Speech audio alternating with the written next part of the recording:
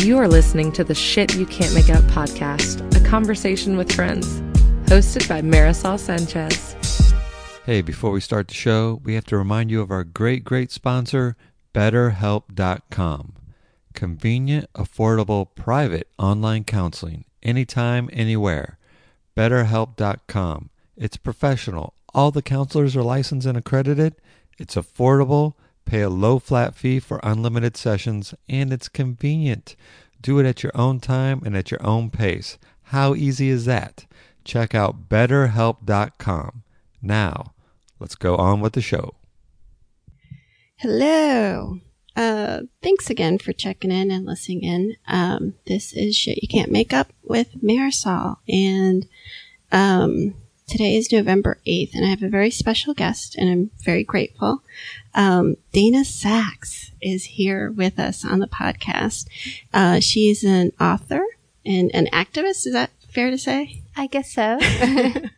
I told you offline, welcome, first of all. Thank you. The introductions are always awkward, but then in 10 minutes we'll forget the mics are with us and we'll be fine. Yeah. I met you, and I don't expect you to at all remember. I want to say it was probably, my kids are 15, so it was probably about 12, 13 years ago. You came to one of our book clubs for a mother's group. Uh-huh. You probably won't remember me because I was probably 80 pounds overweight at the time. And I had just had twins. Wow. And I remember the book. It was the If You Lived Here. Was that? What year? So 12 years ago would have been about 10. 2004, 2005. Does that sound about right? It might have been The House on Dream Street. Or The House on Dream Street. I've been a fan for, I love your writing. Your writing is also, beautiful. The way, you know, your prose, the visualizations that you give. So I Facebook friended you, a few years ago, and you miraculously accepted. Of course. And then I became really a huge, a creeper, because you started posting a lot about refugees and the crisis, and you traveled, I believe, to Greece. Yes. And then I'm like, okay, this is someone I want to have a conversation with, and I want to. Oh, great. I'm glad to be here. Yeah. So can we start with the refugee crisis first? Sure. So you're part of an organization. Right. I'm part of an organization called Humanity Now, which is based here in Wilmington, North Carolina, where we both live. But my involvement with the refugee situation got started before Humanity Now existed. Should I tell you about that? Yes. And what I'd love you to do is, talk dumb, like bring it down, because I know personally, especially with the Syrian refugees, a lot of people I know, not to make commentary on the U.S. media system, but we're not really told a lot about international news. It's really all about us.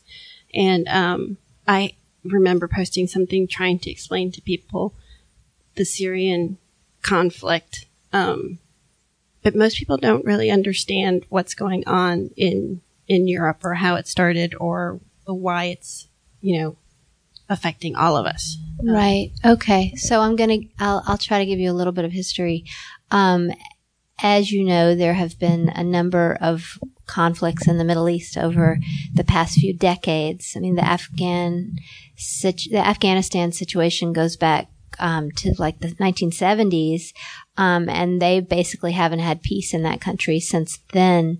The war in Iraq started in 2003, and the war in Syria started in 2011, and there's been all sorts of other smaller, lesser-known conflicts in that region all along. So the lack of stability has led to what I guess I would call a refugee and migration crisis, with people from the war zones fleeing basically for their lives, and people from other areas leaving because it's not really possible to survive there economically. They can't get jobs, or their jobs have been lost because of wars that took place before. There's the economies are devastated. I mean, there's nothing. Yes, there's nothing. So this movement of people from the Middle East toward Europe got much, much worse after the war in Syria began, because that has just been a catastrophic situation.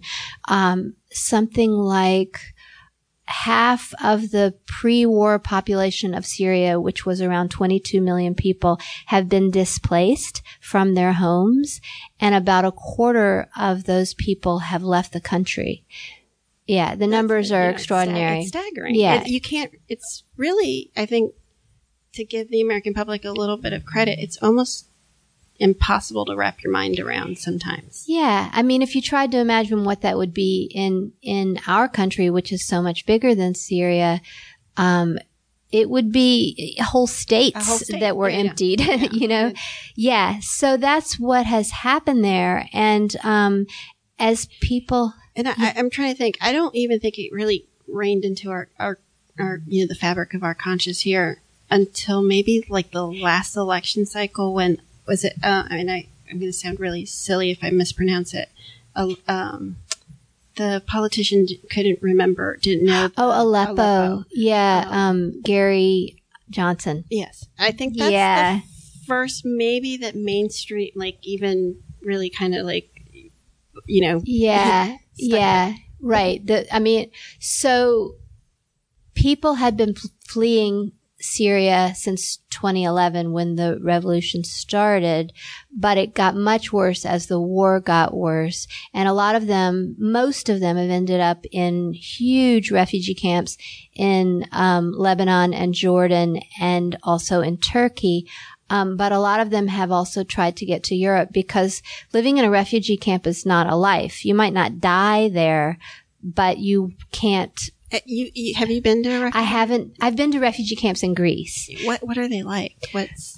Well, the ones in Lebanon and Jordan, from what I've heard, are just these vast tent cities where, tens of thousands of people live, either in tents or what I call FEMA trailers, those very small portable, trailers that are more substantial than tents, but still extremely uncomfortable and cramped. So they live there. It's basically, the pictures I've seen look like desert. And there's very little to do, and there's very little hope. And so, the people that end up in Greece, generally move through Turkey, and their dream is to get to Europe, where they think they can start a new life, or they hope to start a new life and have a stable situation. So the photographs that you've seen of people crossing the Mediterranean in these little boats have been people crossing from Turkey into Greece, and then more recently, people crossing from the Horn of Africa towards Italy, mostly Italy. And these are extremely dangerous crossings, especially if you're in a little rubber raft. And so, everybody's heard about the deaths there. Yeah, as you're talking, I'm getting chills, because I'm trying to imagine as a mother, this devastation around. I'm trying to empathize. I'm a mother. I have 3 children. My government has completely, evaporated. There's just war, and I'm going to risk my life and the life of my children to get on I can't even, Yeah.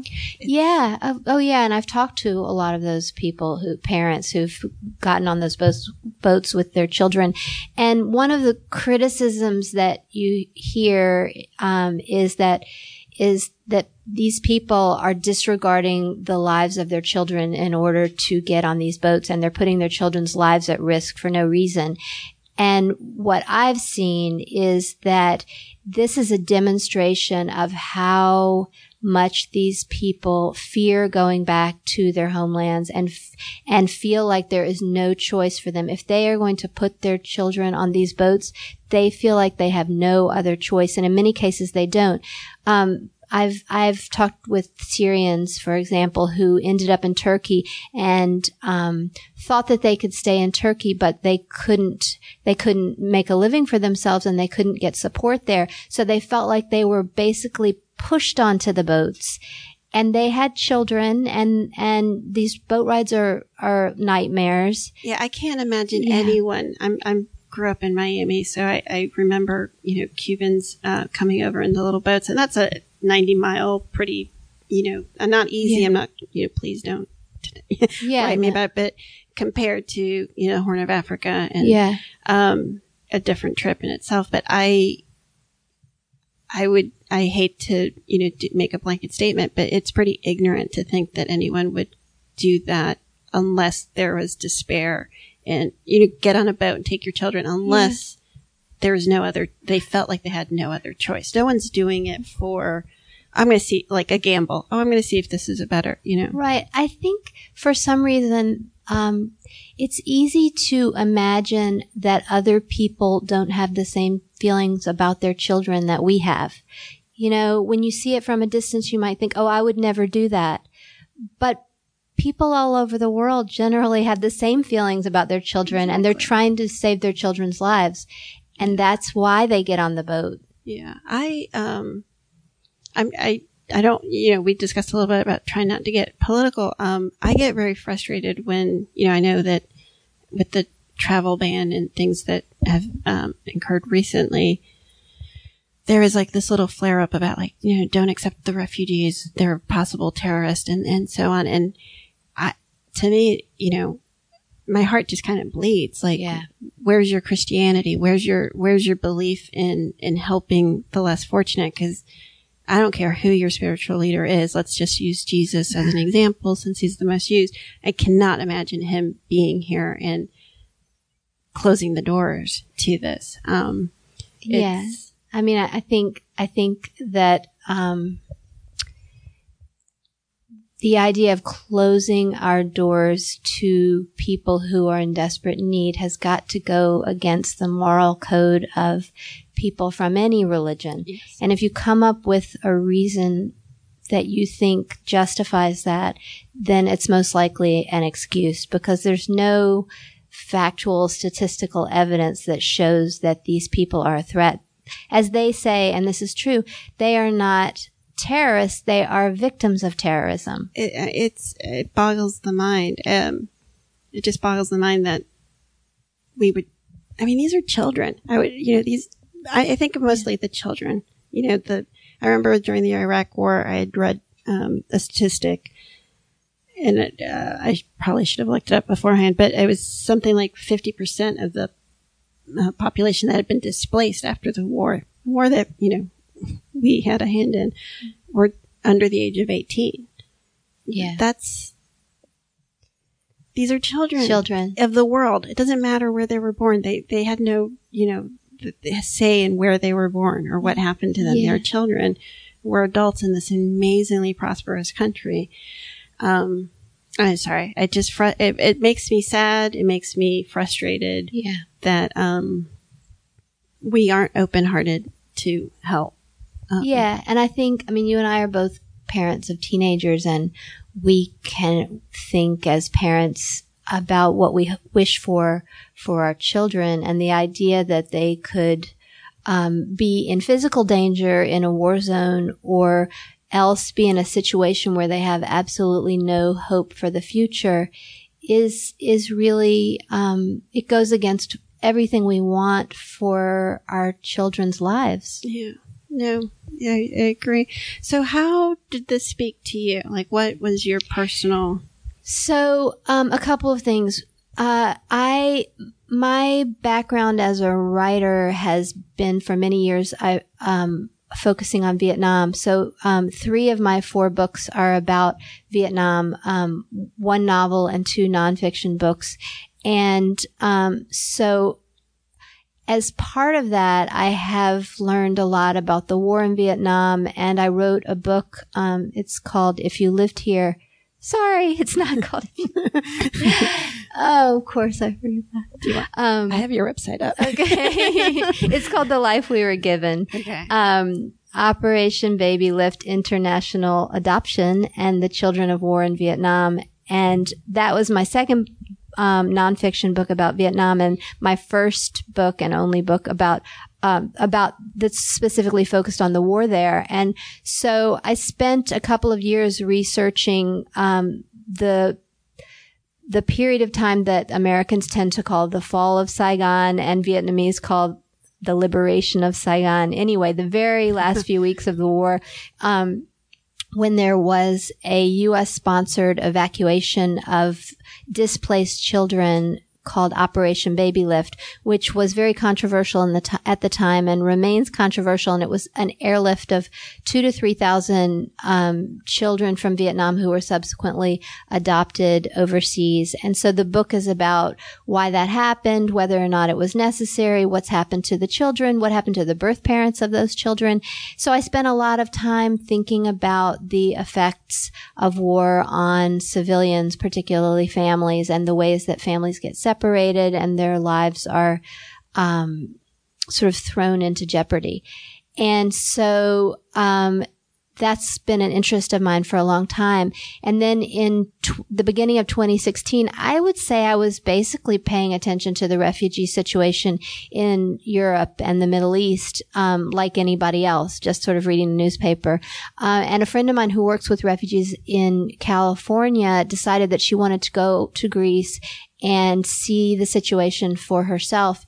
And she told me about it and told me what she was going to do, which was basically to volunteer with refugees there. And I said, oh, can I come? That sounds really interesting, in part because my interest in refugees in Vietnam was mostly historical. Yeah, I was looking back at something that took place 30 years ago, and I never had been in a situation where it was actually occurring at the moment. And I wanted to understand that experience better and also see what I could do to help. So we went over in May of 2016.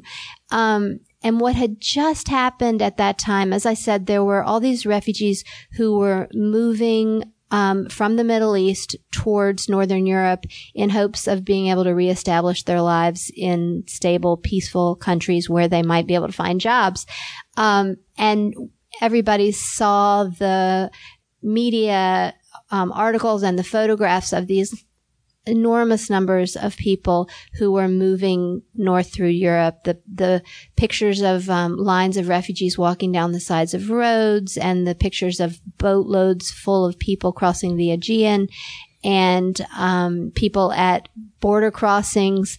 And Europe was basically freaking out because this large number of people were coming. If you talk about it in terms of the population of Europe, it was an almost insignificant number of people who were coming, even if it ended up being 1 million people, which is probably around what it was over the year like 2015. That is not too many people for European countries to absorb, but it is a lot of people to come at once, and it became a political problem. And so Europe, trying to figure out what to do. Oh, no worries. I don't need to get it. Her phone went off. Sorry. I'm just holding it aside.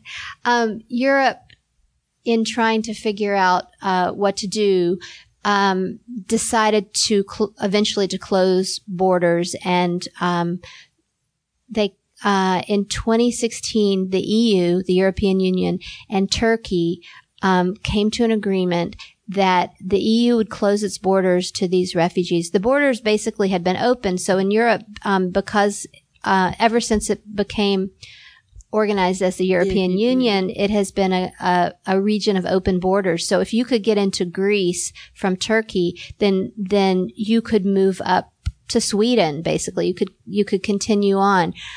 So Europe decided to close its borders at the border between Greece and Macedonia, some other borders as well, but that was the most significant one. And when they the agreement was that that border would close, and the European Union would in turn give a lot of money to Turkey to provide for these refugees in Turkey. But when those borders closed, there were something like 60,000 refugees who were already in Greece, and then they got stuck there. So what happened was they started basically just settling in to these makeshift refugee camps. When I say makeshift, I mean little pup tents set up in fields right by the border. And there were very quickly something like 10,000 people at this one camp called Idomeni, which is right on the border. You could basically see across. And it was a terrible humanitarian situation. Not enough toilets, not enough food, not enough water, cold. This is spring of 2016, that it got really, really bad. And, I had never been to Greece before. So my idea of Greece was these beautiful sunny islands and dry climate, the gorgeous Mediterranean. Northern Greece is more like the Balkans and mountainous and green and extremely beautiful, but cold. And these people were out in these fields in the cold, and the humanitarian organizations were just not equipped or able to deal with this crisis. For one thing, like the United Nations, UNHCR, United Nations High Commission for Refugees, had never actually operated in Europe before. So they didn't even have the sort of administrative systems set up to do it. Yeah. And so everything was happening very, very slowly, but everything was slow except for the influx of people. The influx of people. Mm-hmm. So what happened was that a volunteer, sort of a volunteer movement began of originally Greek people trying to help, and then other people from Europe came in to try to help, and some Americans like us came to try to help, and they set up soup kitchens, and they, got donations, rented space in warehouses, sent boxes of clothing, diapers, baby milk, anything people needed except for permanent homes to just try to deal with the emergency situation. So take me to, you land in Greece and you walk out to a real time refugee crisis situation. How does that feel like? What's that energy? Like, what do you... Mm-hmm. I think the first impression that I got, cause I was nervous, I didn't know what it was going to be like. I had heard terrible things. I didn't know what we would do exactly. I have traveled extensively in developing countries, so, it wasn't like I had no sense of being in a foreign place, but I hadn't been in a Muslim country before. And so I was nervous about that because it was something unknown to me. I think the first thing I noticed was the children, how many children there were and children playing, and which in a sense is just like going into a village anywhere where you see children. And then it was, more and more sort of a sense that this is like a village. It's like a village of people living in tents. I remember seeing this woman who, was sweeping the dirt in front of her tent, and caring for her baby and people trying to make the best of a really awful situation. The toilets were these, lined up porta potties, and they were horrible. And I wasn't there after sunset, but it was very dangerous at night, particularly for women, to go to these porta potties. So they'd usually have someone go with them. People were extremely frustrated, so there was a lot of protesting. I never felt in danger there. Well, okay, let me say there was one time that I felt nervous. And the reason was not that anybody would have attacked me. It was that there were teenagers who were really frustrated, who were like, who would get very rowdy. And one time they were throwing rocks at the ground, but I was close by, and I was like, I don't want to get near the rocks bouncing off the ground. So there was a lot of anger there, but there was so much kind of kindness toward us as volunteers, and appreciation that we were there. So we did a lot of different things. We handed out clothes at a clothing distribution center. We handed out food from a soup kitchen, all of which were run by volunteers. other people did things like these volunteer teams had these great names, like the soup kitchen was called Hot Food Edomani, and there was a group called Team Bananas, and they would walk through the camp in the morning and give bananas to pregnant women and nursing mothers and small children. And so there were all these people doing great work. And so there was a really good feeling of kind of solidarity between the volunteers and the people who were stuck there. But it was a sad situation. Mm-hmm. And I came back from that trip, and my friend and I had both collected donations before we went. So we had taken over with us like $20,000, which was a huge amount of money. And we were able to do a lot of things like pay for the soup kitchen to run for a couple days, and buy milk for women who couldn't nurse their babies, and buy diapers. Oh my God, so many diapers, carloads full of diapers. And I came back, and I just was so inspired by what I had seen over there that I decided to get more involved. And over the past year and a half since then, 3 friends of mine and I in Wilmington started a small aid team called Humanity Now. And what we do is we raise money here in the States and we take it to Greece.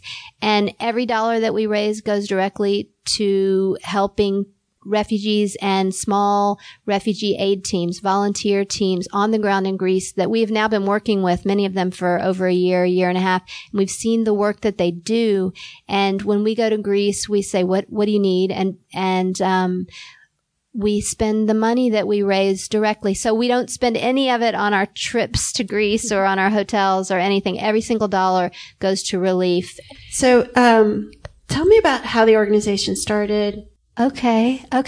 So when I was in Greece the very first time with my friend from California and was writing emails back to friends back home, one of my friends, Stephanie Myers in Wilmington, wrote to me and just out of the blue, she said, I think I want to go to Greece with you. And so when I got back, we were talking about how to raise more money because she has a lot of experience doing nonprofit fundraising. And we decided, with the help of a man named Bucky Stein, who was also kind of inspired by what was the volunteer movement in Greece, Bucky said, you need to raise money. So he said that he would support a fundraiser for us. So we started doing a fundraiser. And then again, out of the blue, a woman named Jennifer Maraveas, who I didn't even know, heard about it. And she sent me an email and she said, I want to help however I can. And so the 3 of us and Bucky organized this, fundraiser. We didn't have a name or anything. We just wanted to raise money to go back to Greece, and Stephanie and I would go together. And so we did that, and we raised quite a bit of money, and we went to Greece. And then when we got back from Greece, this was my second trip, another friend of ours, Carol Atwood, said, I want to be involved too. So the 4 of us, Jennifer Maraveas, Carol Atwood, and Stephanie Myers and I, decided to form the group that eventually became Humanity Now. And we call Bucky our mentor, our spirit, because he was sort of the engine behind us to begin with. And we've been working together ever since. So funny story. Yeah. How small Wilmington is. Yes. Stephanie, I had a brief encounter with many years ago, probably, my kids were in grade school. I hit her car. So if she remembers me, I hit her car at the Cape Fear Academy parking lot, and it was like a little scratch, but she had a white, I remember at the time, a white Mercedes, and I just remember oh God, having to, I wrote her a note or however she got in touch with me, and it was a little thing, but it was, a nice car, so yeah. It was, yeah. And I obviously I had to pay for it, and I had to drive her to take it to the mechanic, and then, and her daughter, I think around that time was going to Italy or was in Italy or something going on, but it was just a brief moment in time. Yeah. But I remember having these like insanely intense conversations just for like 10 minutes in the car. I'm not surprised. Yeah. But it was like, so it's a small world. It's a small world, and she's a great person. I mean, every day working with the 3 of them, I feel so lucky because it's 3 very, very competent, devoted people, and we work together really well. And now we've all been to Greece together twice, and I think we're on our way to something. It's great. Awesome. Can I just say how amazing you are? I mean, honestly, people talk a lot, but I'm going to curse because I do that. To like fucking do it, to do something, to actually you didn't just make a difference to, one person. That so few people I know can actually say that, can say, I got on a plane and I took action. I didn't just write a check. I took action. And that's just inspiring. I'm just sitting here thinking, can I go to Greece with you next time? Yeah. I'm in. I want to help you in any way. Well, I don't know how to respond to that without sounding fake. But the thing is, and I think this is something that a lot of people who do this kind of volunteer work would say, is that it is an honor. It is such an honor to be around these people and be able to do something for them. We get so much back from it. I mean, handing out a bowl of soup and having somebody smile at me and say thank you in Arabic, and I know that word now, and it changes your life. It elevates you. I don't mean to say that I'm above. I just mean to say that it is, I mean, if you're a religious person, it's like a blessing. It's something that has given me so much more in my life than I feel like I've given back. And actually, the first time I went to Greece, I came back here, and there's a man here, Paul Wilkes, he's also a writer, but he started raising money to fund orphanages in India about 10 years ago, maybe. Yeah. And it's called Homes of Hope. And I went to talk to him because I was thinking about starting a little nonprofit aid team. And I said to him, I feel so happy when I do this work. And he goes, that's the secret. That's the secret that people don't understand, that you get something out of it. We get so much more out of it. But people think it's something that we do that's a sacrifice, but it's not. I could see that. I could see as you're talking how like it lightens you up. I would imagine it just I would imagine it would make you, it would bring gratitude into your life constantly, just to have constant gratitude for what you have and also for what you're able to. Yeah. And the people that I've met, I mean, the people who are refugees, and being able to talk to them and hear their stories and learn from their resilience is, has been really an extraordinary experience. And the volunteers that I've met are just incredible people. They're this really fascinating combination of extreme competence and extreme empathy and optimism and humor. And it's an honor to be around them. I learned so much from them. And I have to say also, I mean, this has been a really hard year for anybody who's on the left politically in the United States. And I think this has helped me get through it in a lot of ways, to just focus on learning about this situation and doing this work and raising money, as much money as we can, to take over there. It feels like it's an emotional kind of antidote to the situation here. Listening to you talk and hearing about it makes me wish that I could be a part of it, and I could imagine the growth you personally would get out of that experience. Yeah. We've actually been able to, because we're public about what we're doing, and Humanity Now does a lot of outreach. We have been able to guide a number of people who have wanted to go over there and do similar work. And And there's a couple here in Wilmington who were former Peace Corps volunteers who went to Greece a few months ago and worked in a little volunteer aid clinic and did a lot of amazing stuff. And that just also made us feel great. So I see part of our role as being able to encourage and guide people who want to go and do this kind of work because they need volunteers. I mean, the situation quieted down a bit over some of the months since I've been involved, and it's starting to get bad again. And there's people arriving every day now on Lesbos Island and Chios Island, and the conditions are horrible. And it's an embarrassment to Europe that they can't do a better job. I'm not saying the United States would necessarily do a better job, but refugees are shocked to arrive in Europe and see that conditions could be so bad. So they need help. I'm thinking of things like you mentioned a truckload of diapers. I'm thinking, how do these women do with sanitary napkins? Like how I'm trying to go through a day of like what it must be like for a mother in a refugee camp. Yeah. Just common, Oh yeah. I mean, things like not being able to take a shower. Yeah. I was thinking about lice. Yeah. Lice, itchy skin from the heat and the cold, not being able to wash your children. If you're living outside and it's cold out, the children don't wash and then they get skin diseases. I mean, there's just. Do you feel terrible. Like since you wrote so much about,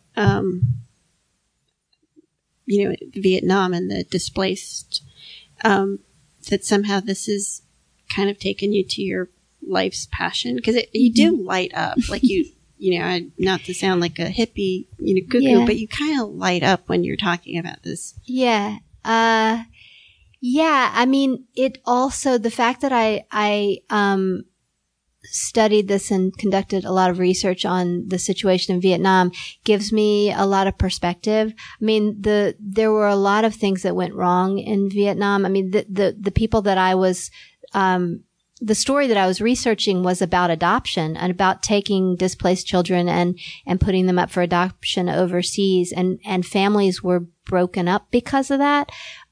So what I'm seeing in Greece is, and in this situation, I never hear anybody talking about adoption. It's about families and about trying to preserve the unity of families, but it's also about displaced families. There are so many stories of, for example, Syrian family where the husband or a son went ahead in order to get out of Syria early because of forced conscription. They might have been drafted into the army, so they left early, and then the rest of the family, the mothers and children, coming later and not being able to reunite. So there's lots of stories of husbands in Germany and Sweden and France and just all over Europe, and the wives and children are in Greece, or the wives and children are in Turkey. And they don't have an iPhone to. They do.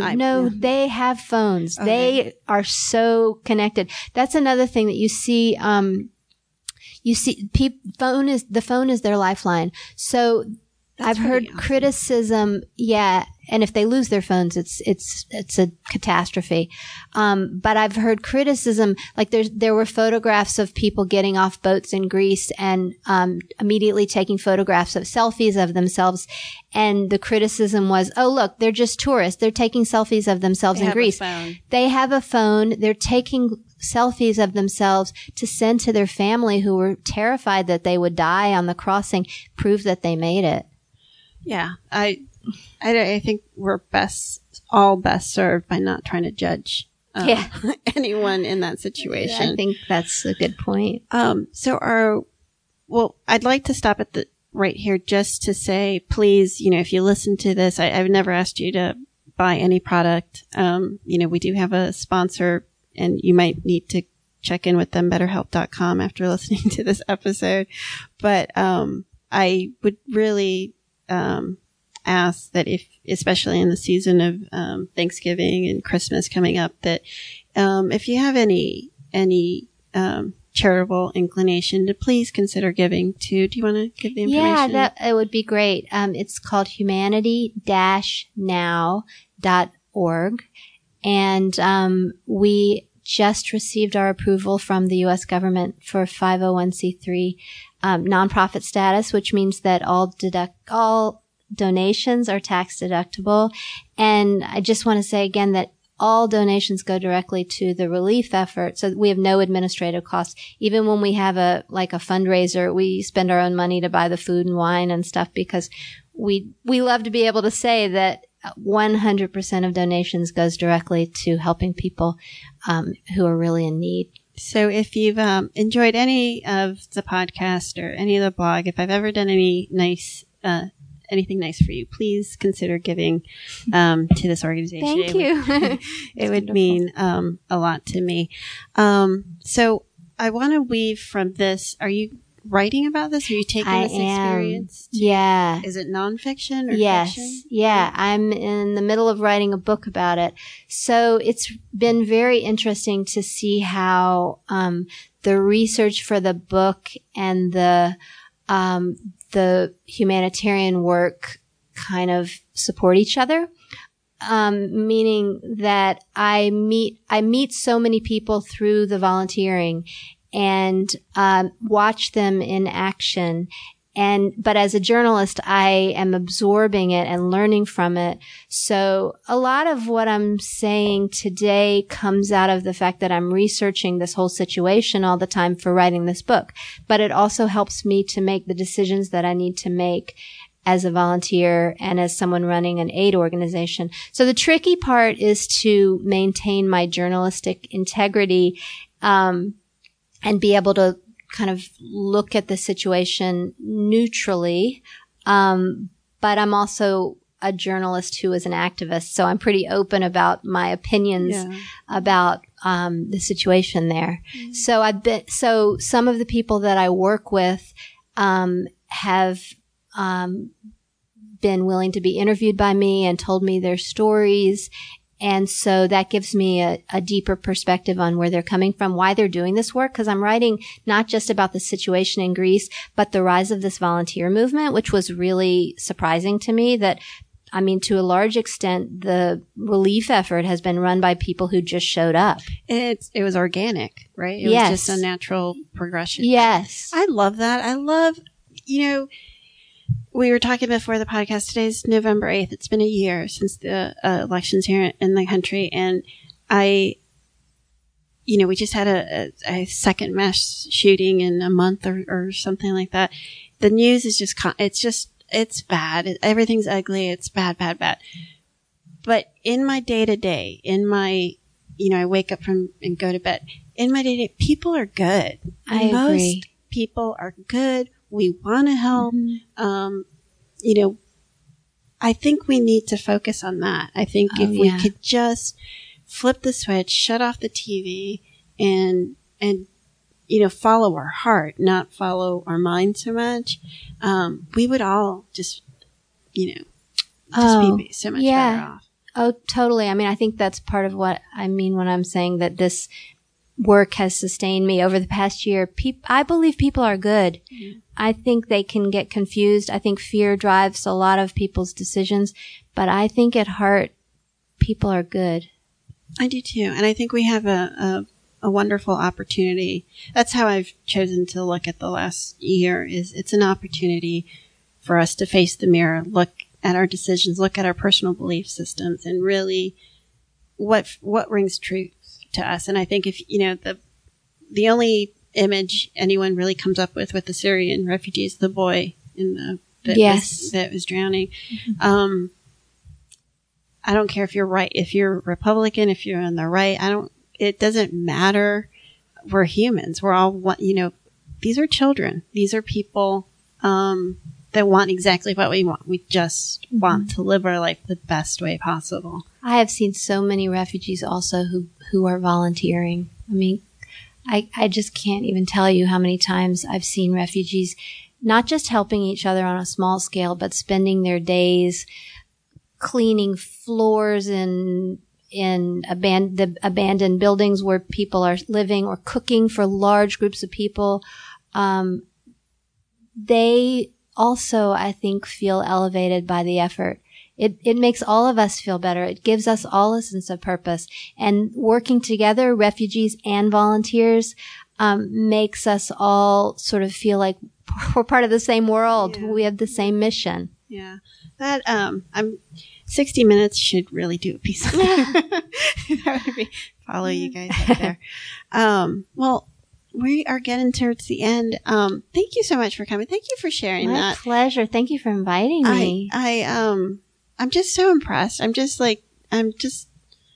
one thing, I mean, I like to volunteer and I do things, but to get on a plane, to go to a foreign country, to get off the plane and to help and to serve human, I mean, it's the best of the human condition and you represent that. So if you haven't been told recently, if you haven't won some award, you should, because, you're like the best example of what we can bring to this world. Well, thank you. I want to say again that, I mean, I get so much out of this that it's sort of inexpressible, but it has meant a lot to me. I could see. I feel like you're living your passion. Yes, I am. That's awesome. All right. Well, thank you so much for coming. Thank you. Again, the website is... It's humanitynow.org or on humanity-now.org is our website. You can find us on Facebook at, if you just type in like Humanity Now Direct Refugee Relief, you'll get to us. I think there might be another Humanity Now out there, but we're the one that deals with refugees. Okay. And you can donate through that as well. Thank you. And I'll post that, on anything that I write about this and do that. So, you can find it on my, or you'll be able to find it on the website. Great. And so on. And I think, from now on for like the rest of this year on my podcast, I'm going to add this to it and ask people as a Christmas gift to me, please donate. That would be great. We're going back to Greece in February. So we've just started our campaign for that. And, can I just say some of a few of the things? Anything. We're sending several $100s, like $600 over to Lesbos Island to buy coats and boots for, winter. We support a shelter for homeless women, and their children, and they also do LGBT outreach in Athens. Another LGBT housing accommodation program. We've been trying to fund them so that these vulnerable people will have a place to live. We support distribution of a lot of food, fresh fruits and vegetables for people living in camps in northern Greece. The list goes on and on. And, for the listeners, it's not only just, donations. If you are listening to the story and you think of some connection that you have that could help, reach out, because we all know people. We all know people that could, have a connection with something, food, clothing.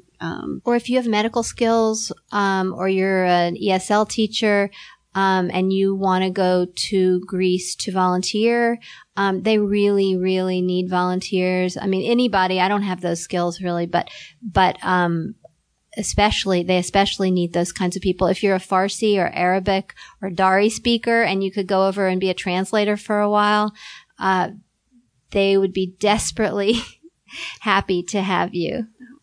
Well, thank you. Thank you so much for coming. And guys, thank you for listening. I always appreciate it. And I will talk to you next week. Bye.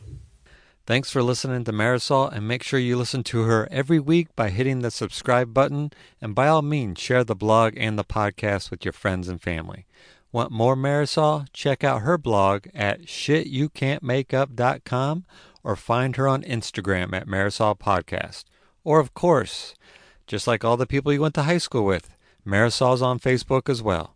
I'm Sean, the producer, and you can hear me on Dadson, DADSON, all one word, podcast, where a son and a father talk about different things that's going on in life. You can find us on Instagram as well. Hey, folks, we'll see you next time.